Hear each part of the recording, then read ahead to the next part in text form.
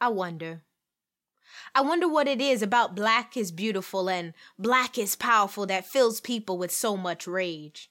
Perhaps it's the incessant need to keep minds in captivity and brave hearts enslaved. Hearts beating louder than a regular pace as attacks cause easy breathing to stop.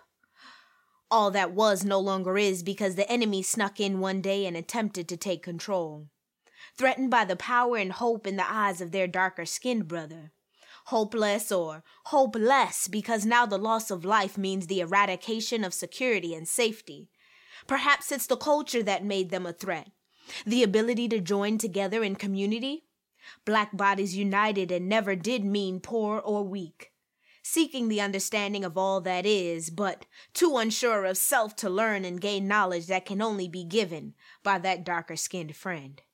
The easy way out was to destroy black bodies and biracial bodies and bodies innately and intrinsically oozing the melanin that brought about such hate.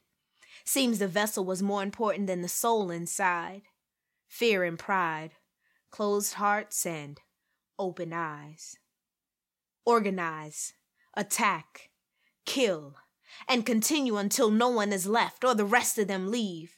Seems death is better than fear, so take my land and my life before you scare all my courage away. Bloodshed and night terrors, pain now and forever, as we recall the Wilmington Massacre of 1898.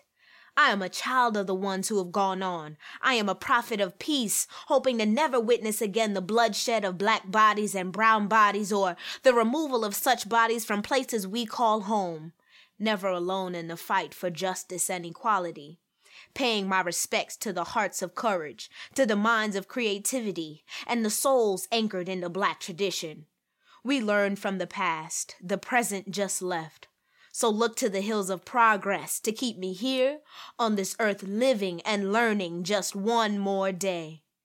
Guess I'll never figure out why black is beautiful and black is powerful fills people with so much rage.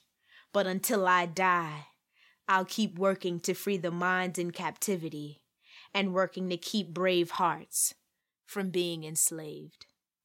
I wonder.